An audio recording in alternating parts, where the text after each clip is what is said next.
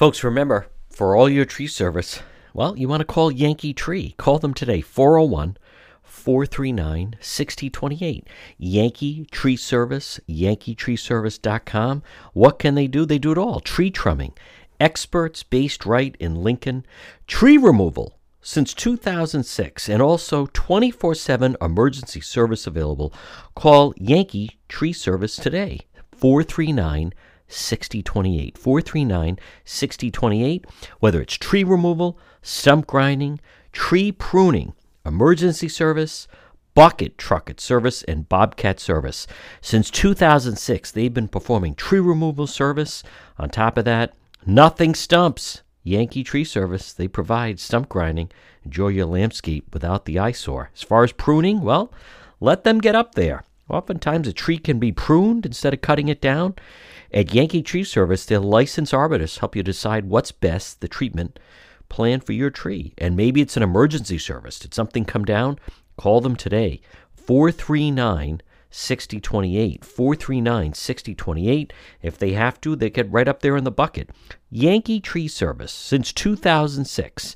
Tree trimming experts. Give them a call, 439 6028, or online at yankeetreeservice.com.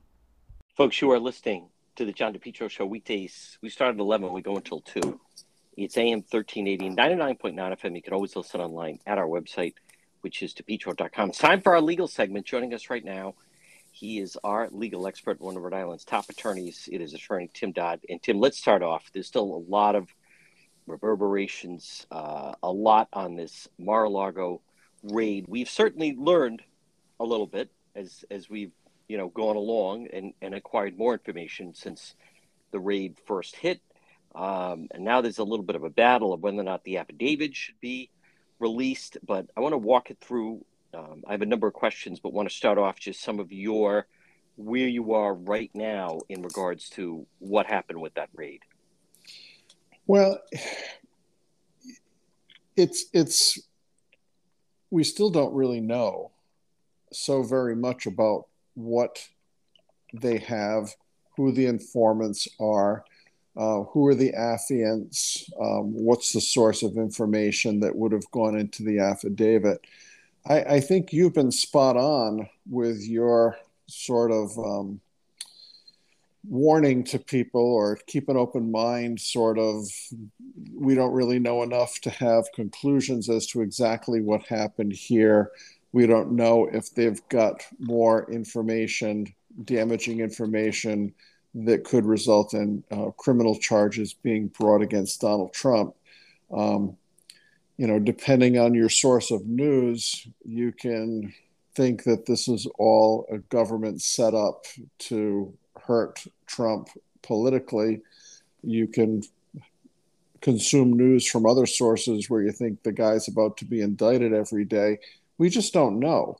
Now, the government's saying that they don't want to release the affidavit because it could divulge sensitive, top secret information. It could reveal the identity of the informants, if there were informants on the inside, or how they gleaned the information that they gleaned. They may not also want to show how specific or non-specific the affidavit was. Certainly, if the affidavit is produced, it's going to be picked over every comma, every period, every letter in that thing. There'll be questions about whether the judge exercised appropriate discretion in signing the search warrant, whether there was a sufficient amount of facts set forth in the affidavit.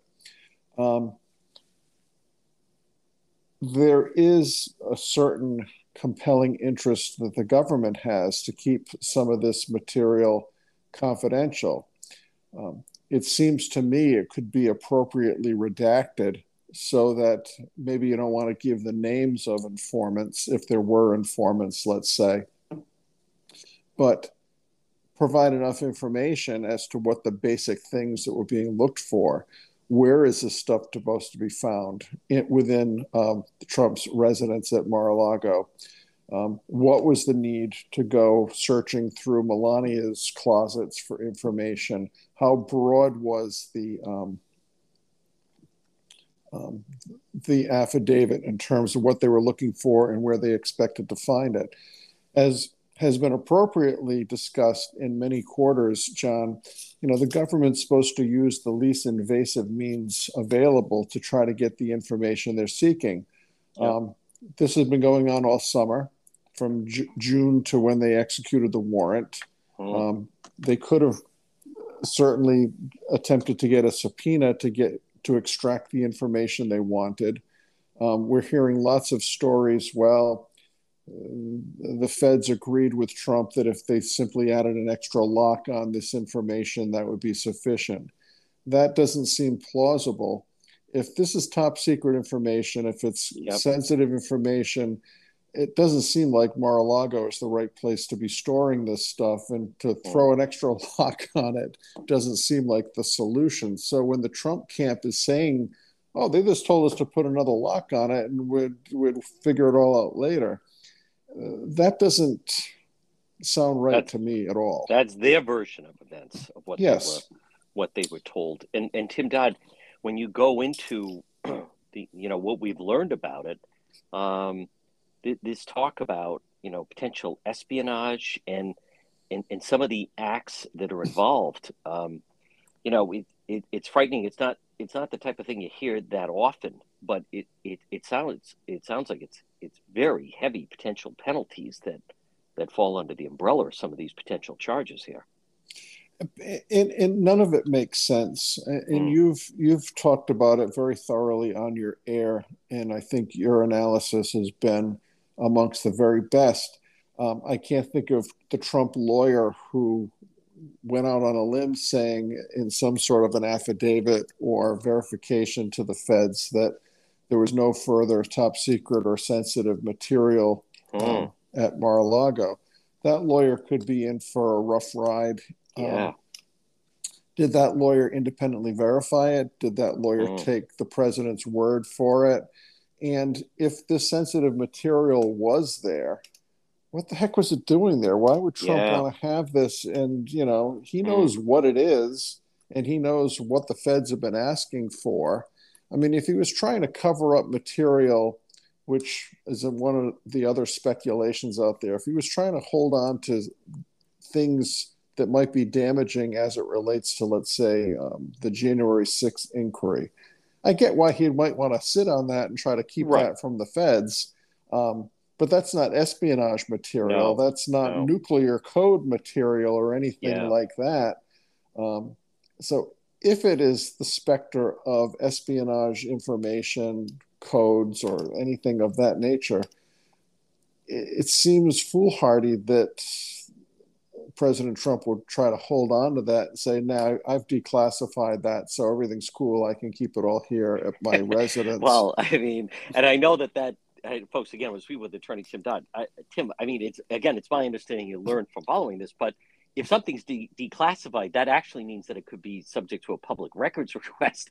So if he looks at just hypothetical where CIA agents are living in different parts of the world, and then he can't just say, "Oh, this is now declassified," and then the New York Times could submit a public records request. I mean, that just doesn't sound right. I'm curious if you've seen his attorney, Christina Bobb, with some of these appearances on Laura Ingraham. It's uncomfortable to say the least. Laura Ingraham has a legal background. It almost seems frustrated, definitely patient with her, but this was the attorney that initially said that President Trump was watching the raid with his Melania from New York after they had said they had to turn it off and that maybe they had planted evidence. And then she just doesn't seem to have a firm handle on. I'm just curious if you happen to catch any of her appearances. I mean, and again, I fully get it's a tough position to be in, but it's not exactly like it's Bob Bennett or some of these high-profile Washington-type attorneys that we've seen in the past. Yeah, she's a relatively young lawyer, relatively speaking. She does have a certain pedigree. I guess she was a JAG officer. She's done time at the State Department. She's had governmental positions. But, with all the money that President Trump apparently has, I mean, who did he surround himself with after the election? He had Yeah, Sidney Sidney Powell, who Powell, she Linwood, laid an egg. She didn't do yeah, anything. Linwood didn't do anything. Rudy's been a Rudy, who we're going to disaster. get to, yeah, Jenna Ellis. I mean, not It's exactly top draw here. and I don't understand if top attorneys shy away from Trump because Mm, they think their firm will lose business if they associate with him. There is a certain, political angle to law firms and who they represent and who they decline to represent. But I don't think he has the right team no, assembled to give him the best representation that he can certainly afford to right. have the very best lawyers out there if they're willing to work for him. Mm, I don't get it from that perspective. I find that the attorney you refer to, I can't think of her name, she's not Chris, very impressive. no, Christina Bobb. And Yeah, it Bob. sounds Yeah, like she's been making misstatements. yes. Now, those misstatements could subject her to disciplinary action within the legal profession. If she's Mm, making false claims, false affidavits, whatever the case might be, to federal authorities, and she knows or should know that what she's making representations of are not true, or she doesn't mm, know if it's true or false, she could be in some really hot water. yeah. Also, Tim Dodd, I was reflecting on the Aaron Hernandez case when it came out that he apparently went in and was trying to anyhow erase some of his own home surveillance. But Mar-a-Lago, you're talking about you have the Secret Service there because you have the former president there. So you obviously have, I would imagine, the finest surveillance system that they have. You have the Secret Service involved there on the premises guarding President Trump. Um, when you have the FBI and the DOJ requesting surveillance photo because film because from what I understand they would watch that every time that the DOJ would contact some of the Trump representatives there'd then be movement with certain boxes of material that they were storing there. um, I got to think that the Secret Service, they're a branch of government. They're going to fully cooperate with the FBI. This isn't like you call the golf course and tell the guy, shut off the video camera in the clubhouse. Yeah, and you have to assume that DOJ has been in contact with the Secret Service agents Mm, who have basically been spies in Trump's house. yes. Yeah. And it has to be the source of um, what went into that affidavit. And, Okay. if the judge is we're speculating, but if the judge is confronted with an affidavit where, Mm, Secret Service officer XYZ says he observed this or she observed that, um, that's pretty good mm, information to go by.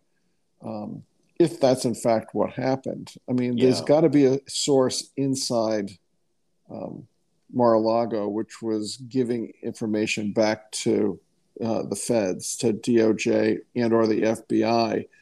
Um, so all the people who think this is a phonied up Yeah. allegations to damage Trump No. politically, No. Yeah. um, there may be a component of that. I mean, there's certainly lots of aspects floating around that don't make sense. Joe Biden says he had no idea this was happening. He was out Right. of the loop. I don't believe that. I don't think Yeah. anyone believes that. Mm, But to not be straight with the public on such a simple piece of the puzzle, I think does lead to skepticism on other aspects of this thing. But mm, I certainly don't have any reason to think that Donald Trump is out of the woods, from a criminal mm. standpoint, and that he's going to be able to get out of this saying that this is just another witch hunt to hurt him politically. Yeah. Uh, I think tactically, he is doing the right thing to say, release the affidavit. I have no interest in keeping that confidential. I need to know what's in there so I can defend against it. And when he's saying release it and the feds are trying to cover and not release what's in there, the optics are very favorable from a political standpoint for Trump. But the old adage is careful what you wish for. If that affidavit comes out and it has things that we don't know about right now, and you've been saying that on your show a lot, that, be careful before you draw conclusions, because we really don't still know much of anything about what's in that affidavit. The next time you have an emergency, head straight to AtMed Urgent Care. 2 locations, 1524 Atwood Avenue, Suite 122 in Johnston, or East Greenwich 5750 Post Road. AtMed Urgent Care. Urgent healthcare facility providing comprehensive outpatient health care to individuals, families, specializing in ambulatory medicine, diagnostic treatment service. AtMed Urgent Care. They provide immunization, school, sports physicals. They're a cost-efficient healthcare alternative to hospital-based emergencies. They're open 7 days a week, walk-in routine urgent care, minor surgical, orthopedic and trauma, work-related injuries, physical exams, drug testing, full laboratory services, and with AtMed Urgent Care, they offer mononuclear antibody infusions. You, someone in your family suffering from COVID, you want to go straight to AtMed Urgent Care. 2 locations, Johnston, 1524 Atwood Avenue, Suite 122, or East Greenwich, 5750 Post Road, online at atmedurgentcare.net. Folks, again, we're speaking with our legal expert, attorney Tim Dodd. Tim, I want to stay on the Trump situation just for a moment. What people don't understand is these investigations, they take a long time. You're talking about the DOJ, the FBI. They have surveillance tape to go through. It sounds like they have cooperating witnesses, and I think you're right as far as potential. It seems like it could be Secret Service right there on the property observing these things at Mar-a-Lago. He could be in for quite the long haul. Yeah, and the backdrop of this, as we've seen from the 2016 campaign in particular, is the FBI and the DOJ and really any prosecutorial authority attempts to not bring charges and not do this type of thing in the middle of an election cycle because of the influence it can have on the voting public. Now, let's assume the FBI and DOJ say, this can't wait. This is so serious that it really can't wait. And when you folks all find out what was in the affidavit, you'll understand why we had to do this now and we couldn't wait. And that remains to be seen, if it was that serious and that urgent that it had to be done right now. I'm sure if you're the FBI and DOJ, you're thinking, well, it's August. It's only going to get worse if we wait and do all this in September or October. Right. We are in the thick of the midterms, and as soon as the midterms are over, we're off to the races for the 2024 presidential. So if Trump is going to be a candidate, or we think he's going to be a candidate, and this is out there, I mean, the feds can't sit on this until after the 2024 election cycle. If there's something, there's a difficult decision they have to make, is when they act on what they think they've got. Perhaps this is the earliest that they could do it, and they wanted to get it done as far away from the midterms as possible. Who knows? I mean, that's the thing. The speculation business is a great business, but we really don't know, which is very frustrating, which leads to all sorts of theories and misconceptions and, urban legends that develop around this. I think you've been counseling your listeners correctly to don't rush to any conclusions, keep an open mind. There's still a lot that we have to learn about this situation.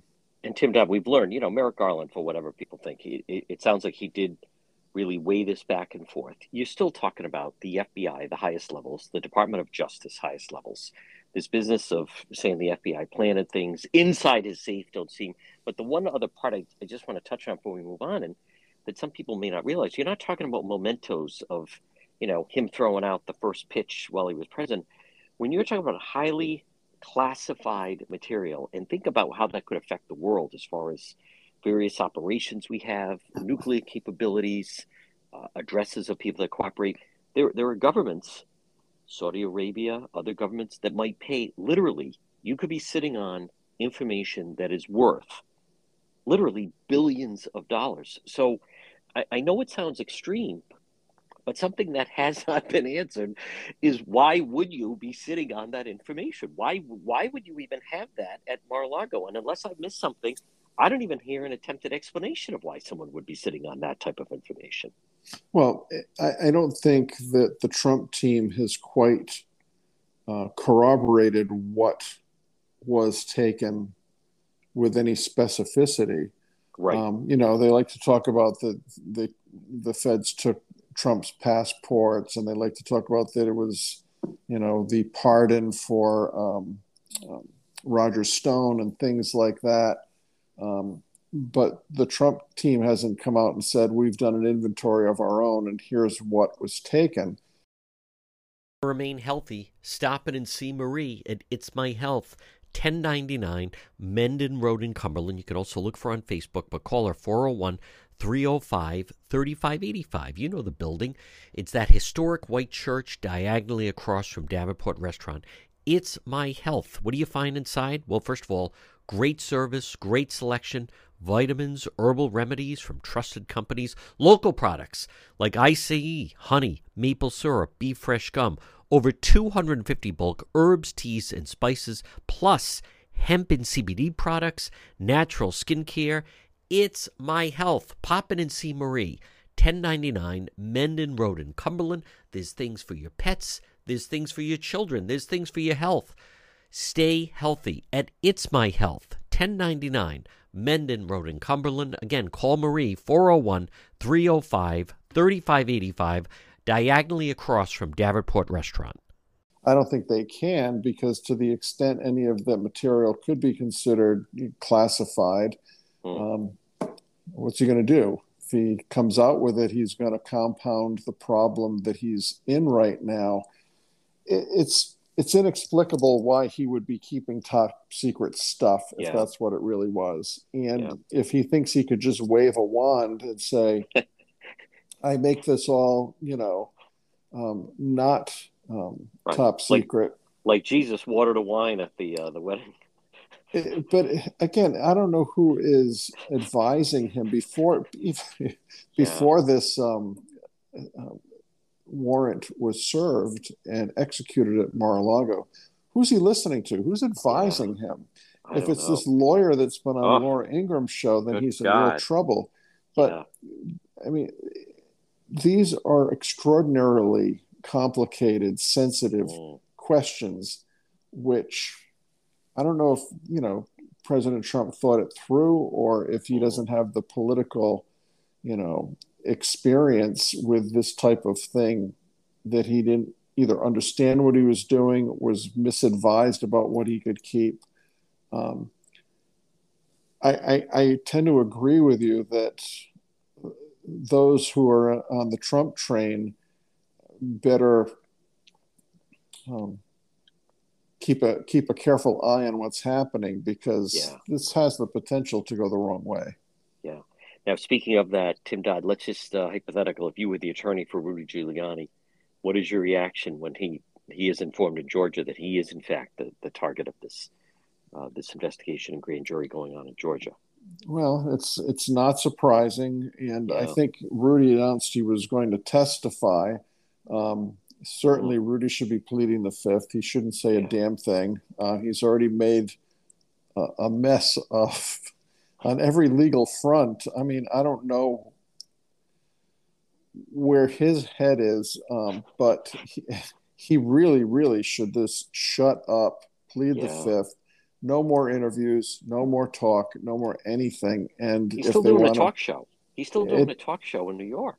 It doesn't make any sense. It stands to no reason. I don't think they fully comprehend what's happening here. This is serious.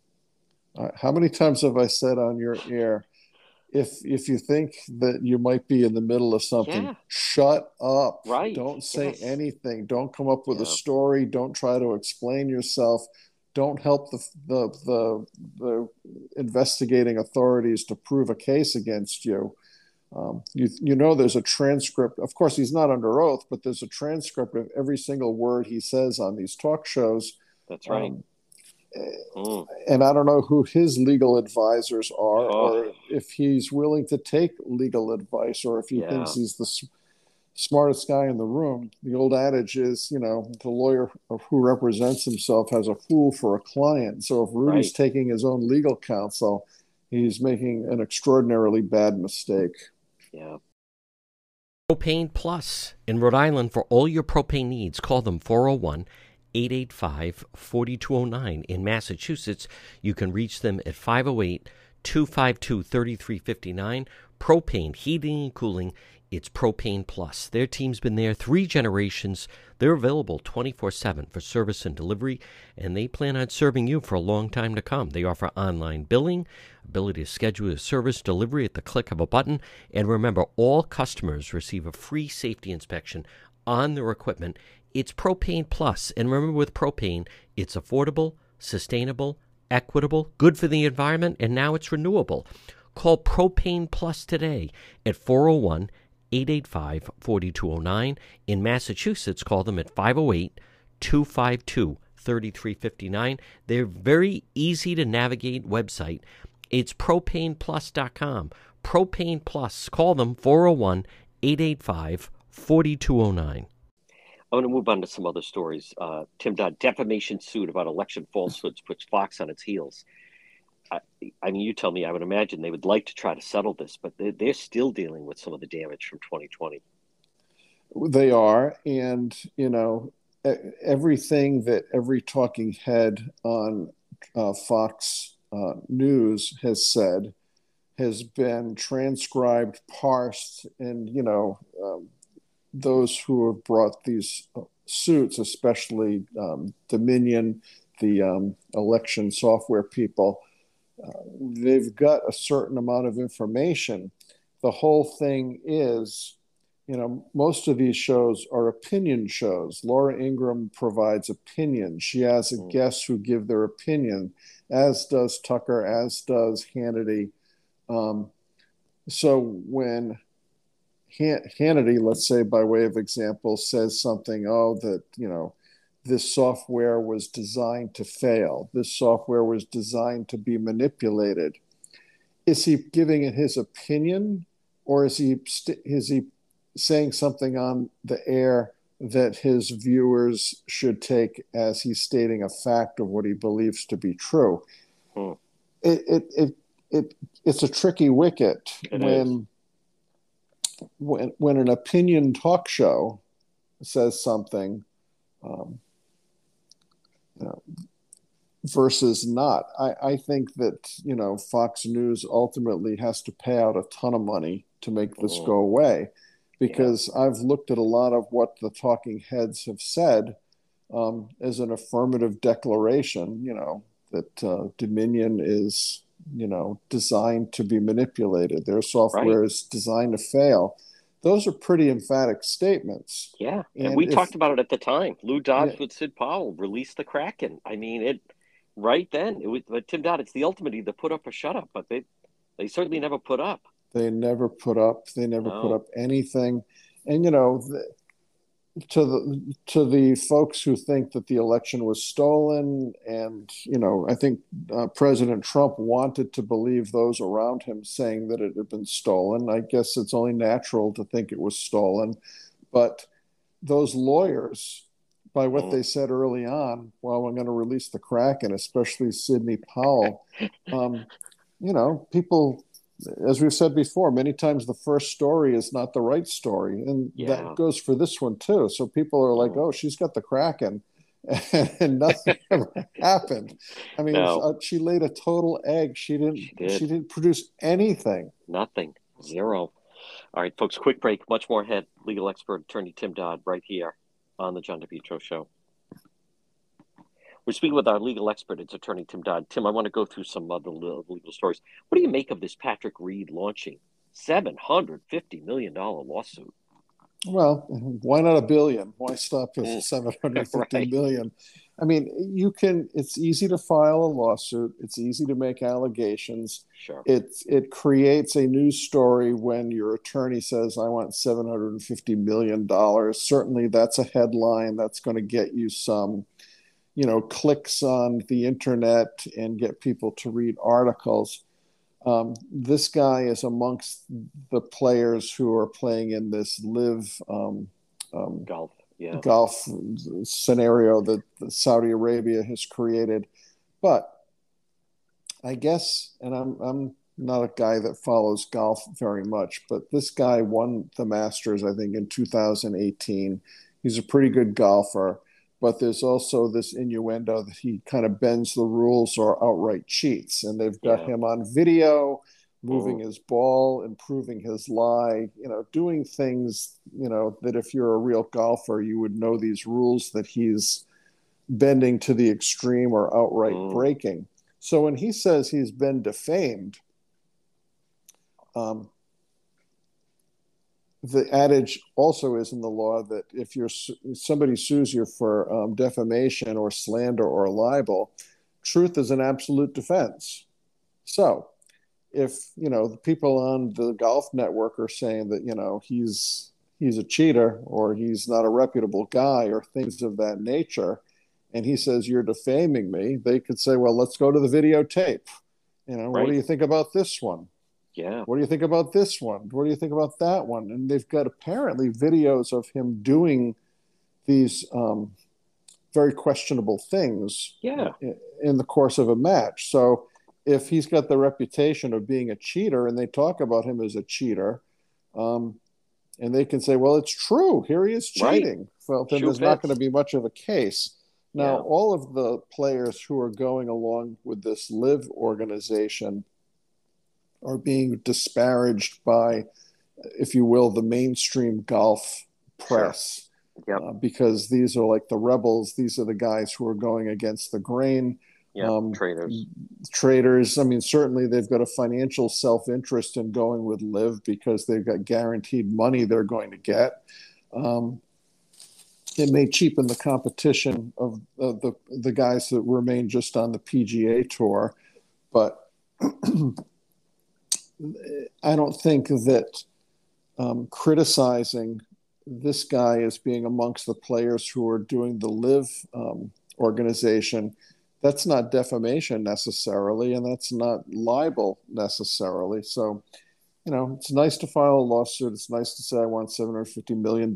You're going to get first day press coverage, but I think he's got a very steep hill to climb to prove defamation at all. And if he does, the money damage component would never be anywhere near, that number. It's a number that gets you some publicity, but it doesn't mean you can prove it. Any surprise on this? The 3 men arrested after the fights on Block Island, pleading not guilty. I think I caught that someone had some harsh words and was criticizing the way the state police handled this. Well, the 3 guys that were arrested, apparently each of them has a rap sheet of, some. One guy's rap sheet goes back to like 2005. One guy's goes back to like 2010. So they've all have a history with the criminal justice system. It's only natural that at your arraignment, you're going to plead not guilty. Yep. It would never be expected that you'd do anything other than plead not guilty. There's video of what went on. That, as we've seen before, videos can mean what you want them to mean. The first look at a video sometimes is not the full story. If they get good counsel who can really parse the videos that are available frame for frame, do they have self-defense arguments? I'm sure that's part of what they're going to be putting forth. So it's not a surprise that they would plead not guilty and see what they can do to, work on a plea deal. I doubt these cases would ever go to trial. Yeah. Tim Dodd, in the past, we've had attorney generals that sit silent. Attorney General Peter Neronha, the guy, his office is so transparent regarding this North Smithfield situation. No immediate charges in the North Smithfield hazing investigation. I just give him credit because he even comments when they're not bringing charges, just sometimes not just if they're bringing charges, but not. And it sounds as if they've run into a situation. Number one, you have minors, and number two, and sometimes can be the nature of things, whether it's minors or the fact that it's athletes, but apparently people are not speaking or cooperating with this investigation. No, and I agree. You have to give Peter Neronha credit to say, this is hazing that's allegedly been going on, and it's doesn't put the North Smithfield athletic program or these participants in a very good light. But, so far the investigation has not come up with anything that could be charged criminally. You're right, either because of lack of cooperation or simply nothing that amounts to a criminal charge. I mean, if that becomes the standard, and again, I was never in a fraternity, but when you hear about what goes on with hazing, I mean, most of the stuff that goes on could be considered, potentially criminal. The only difference being is the participants are willful participants. They know what's going to happen to them. Sure. So, it's not necessarily an unwanted touching, which would be for an assault or a battery, if you know that you're going to go through this hazing process and you're going to be subjected to some unpleasant things, embarrassing things. I mean, you're signing up for it. It's coming your way. So I think from a criminal perspective, if there was something more that it got into like some sort of an inappropriate sexual touching or something like that, obviously charges would come of it. But if it's not there, it's not there. And credit to Peter Neronha to say right now it's not there. Two more stories. One, but you don't see this word that often, but Providence man sentenced possessing nearly 2 kilos of cocaine and faces deportation. That is not a line we see that often, Tim Dodd.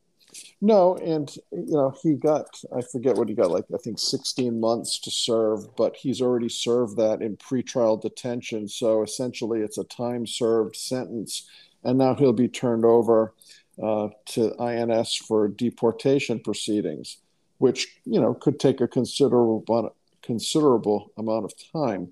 But it isn't often that we see the follow through on the part of the feds to pursue the deportation element. The guy had a considerable amount of narcotics.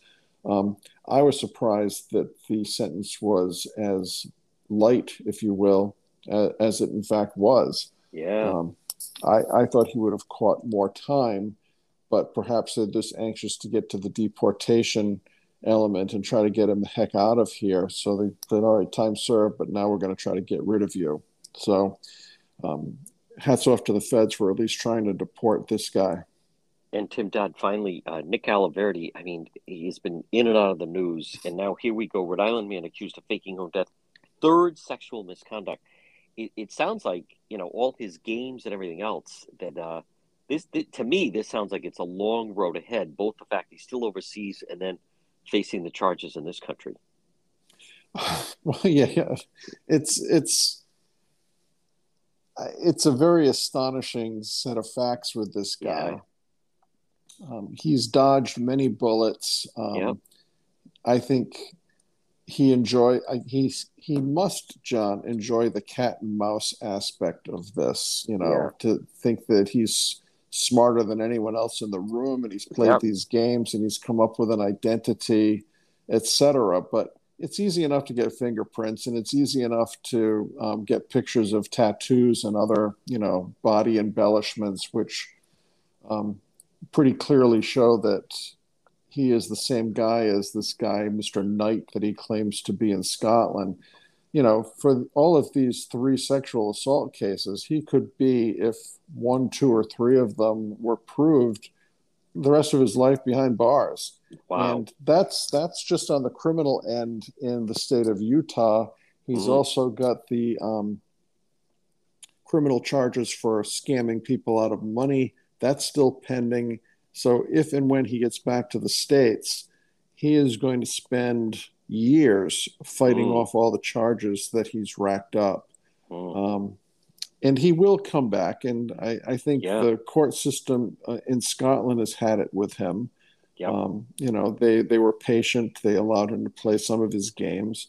But I think they've had it with him. And I think his extradition to the States is a foregone conclusion. He's not going to get to stay there.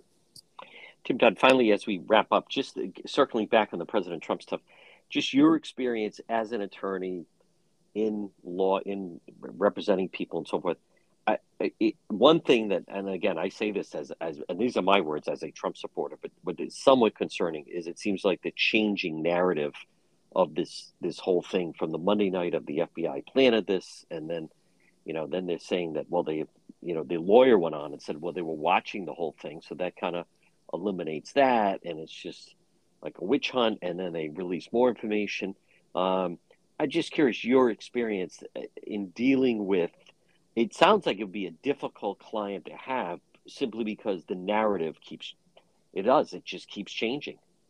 Well, you can imagine if I had the honor or the challenge of representing Donald Trump, I would say to him in the most respectful way possible, shut up, stop talking. Stop talking. You're not helping yourself. Like any other person who's trying to talk their way or BS their way out of what seems to be in front of them. Stop doing it. It's good for public consumption, for PR and for politics. But the big problem for him is if this turns into a criminal indictment, and all of the positive reinforcement of Trump supporters right now. You hear people saying, I'm back on the Trump train. They're screwing him, blah, blah, blah. That might be short-lived. And you're right. So many stories are coming out of the Trump camp. They should just shut up. I don't know how else to say it. And I think it's been accurately described. He confuses a legal problem with a PR problem, and thinking that the PR problem can be fixed. One of the first things I would say is stop putting that attorney on with Laura Ingraham, because that is someone that just has a shovel. Somebody reported back that they'd given back all the classified information they were looking for. That clearly was not the case. Somebody's going to be in the hook for that. Folks, he is our legal expert, one of Rhode Island's top attorneys, Tim Dodd. Tim, excellent job as always, and we will talk to you again. Thanks, John. Take care. The Centerdale Revival. Stop in and see them. Comfort food and cocktails. You're going to love the Centerdale Revival, located 2025 Smith Street, North Providence, right in Centerdale, right across from North Providence Town Hall.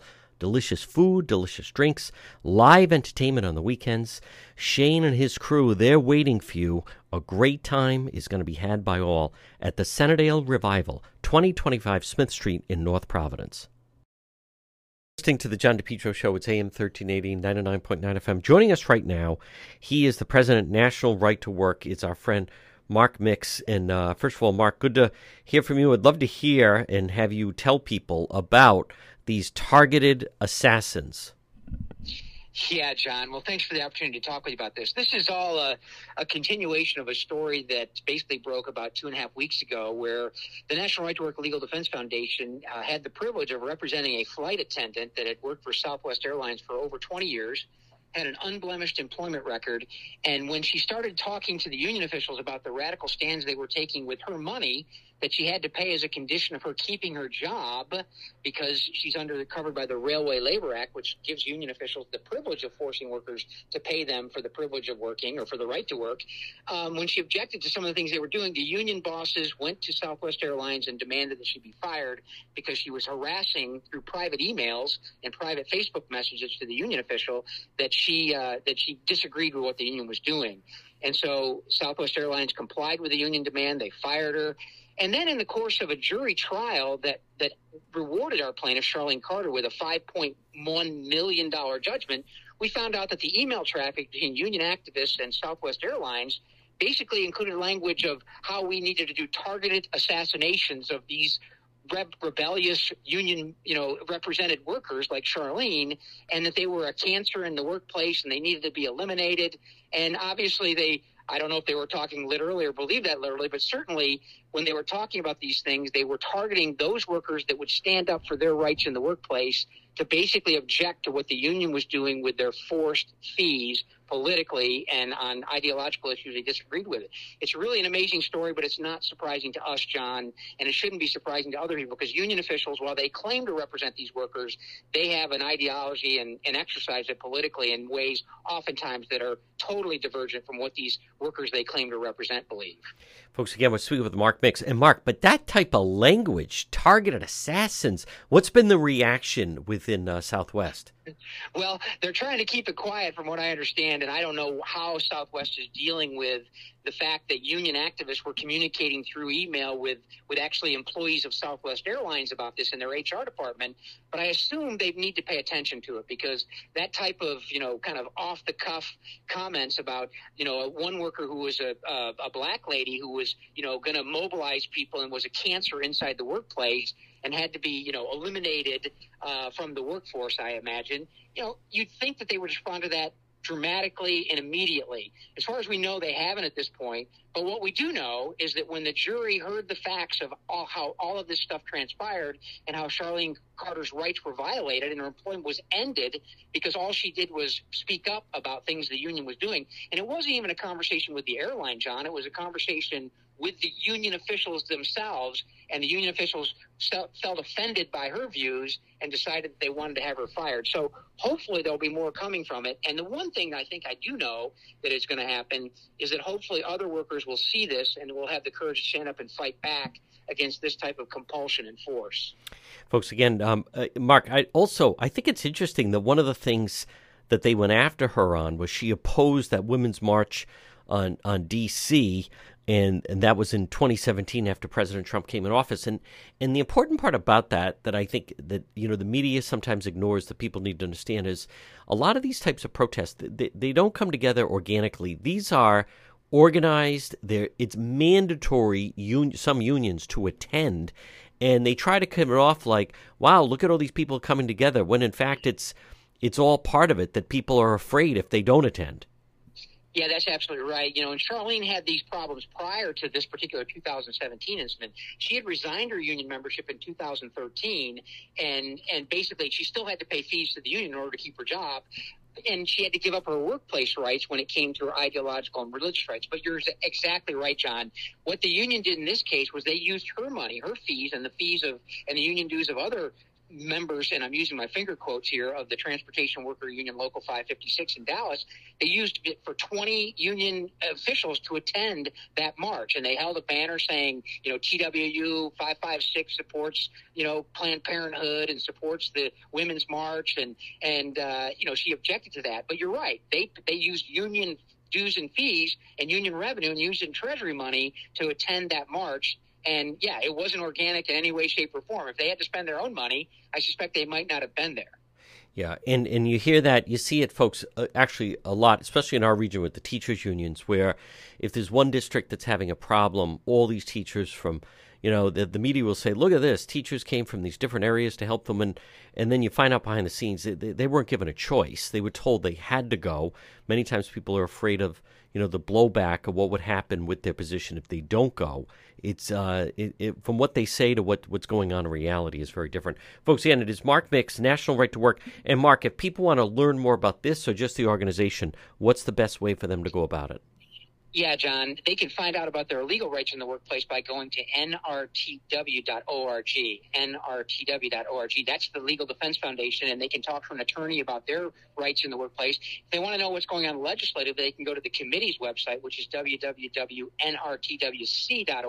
and they can find out what's happening in your state legislature and what's happening in Congress and the types of fights we're battling right now, trying to roll back this forced unionism power they've been granted in the federal law for so many years, John. At some point, I'd love you, we'll talk sometime either off air but there's a big play that's happening right now where the unions now, they want to build, Mark, as you can see where the economy is going right now and the price of building is going up, and I won't keep you, but so they came up with this. They want to build the most expensive minor league soccer stadium in the country, and they would build it in Rhode Island. It would be a PLA slapped on it, public labor agreement, no bid.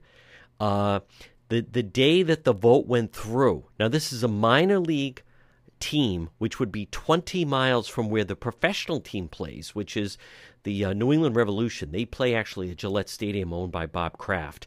And they draw maybe that stadium obviously holds 65,000 people. Maybe they draw 15,000 fans per the professional soccer team. This would be 20 miles down the road, minor league. And on the same day that the sitting governor received the endorsement from the AFL-CIO, he was the tie-breaking vote. This stadium initially was supposed to be, like $60 million. The costs have already gone to $150 million. And the governor, with his tie-breaking vote, voted to go ahead with the stadium, even though there's no support for it, nothing that shows that this would be successful.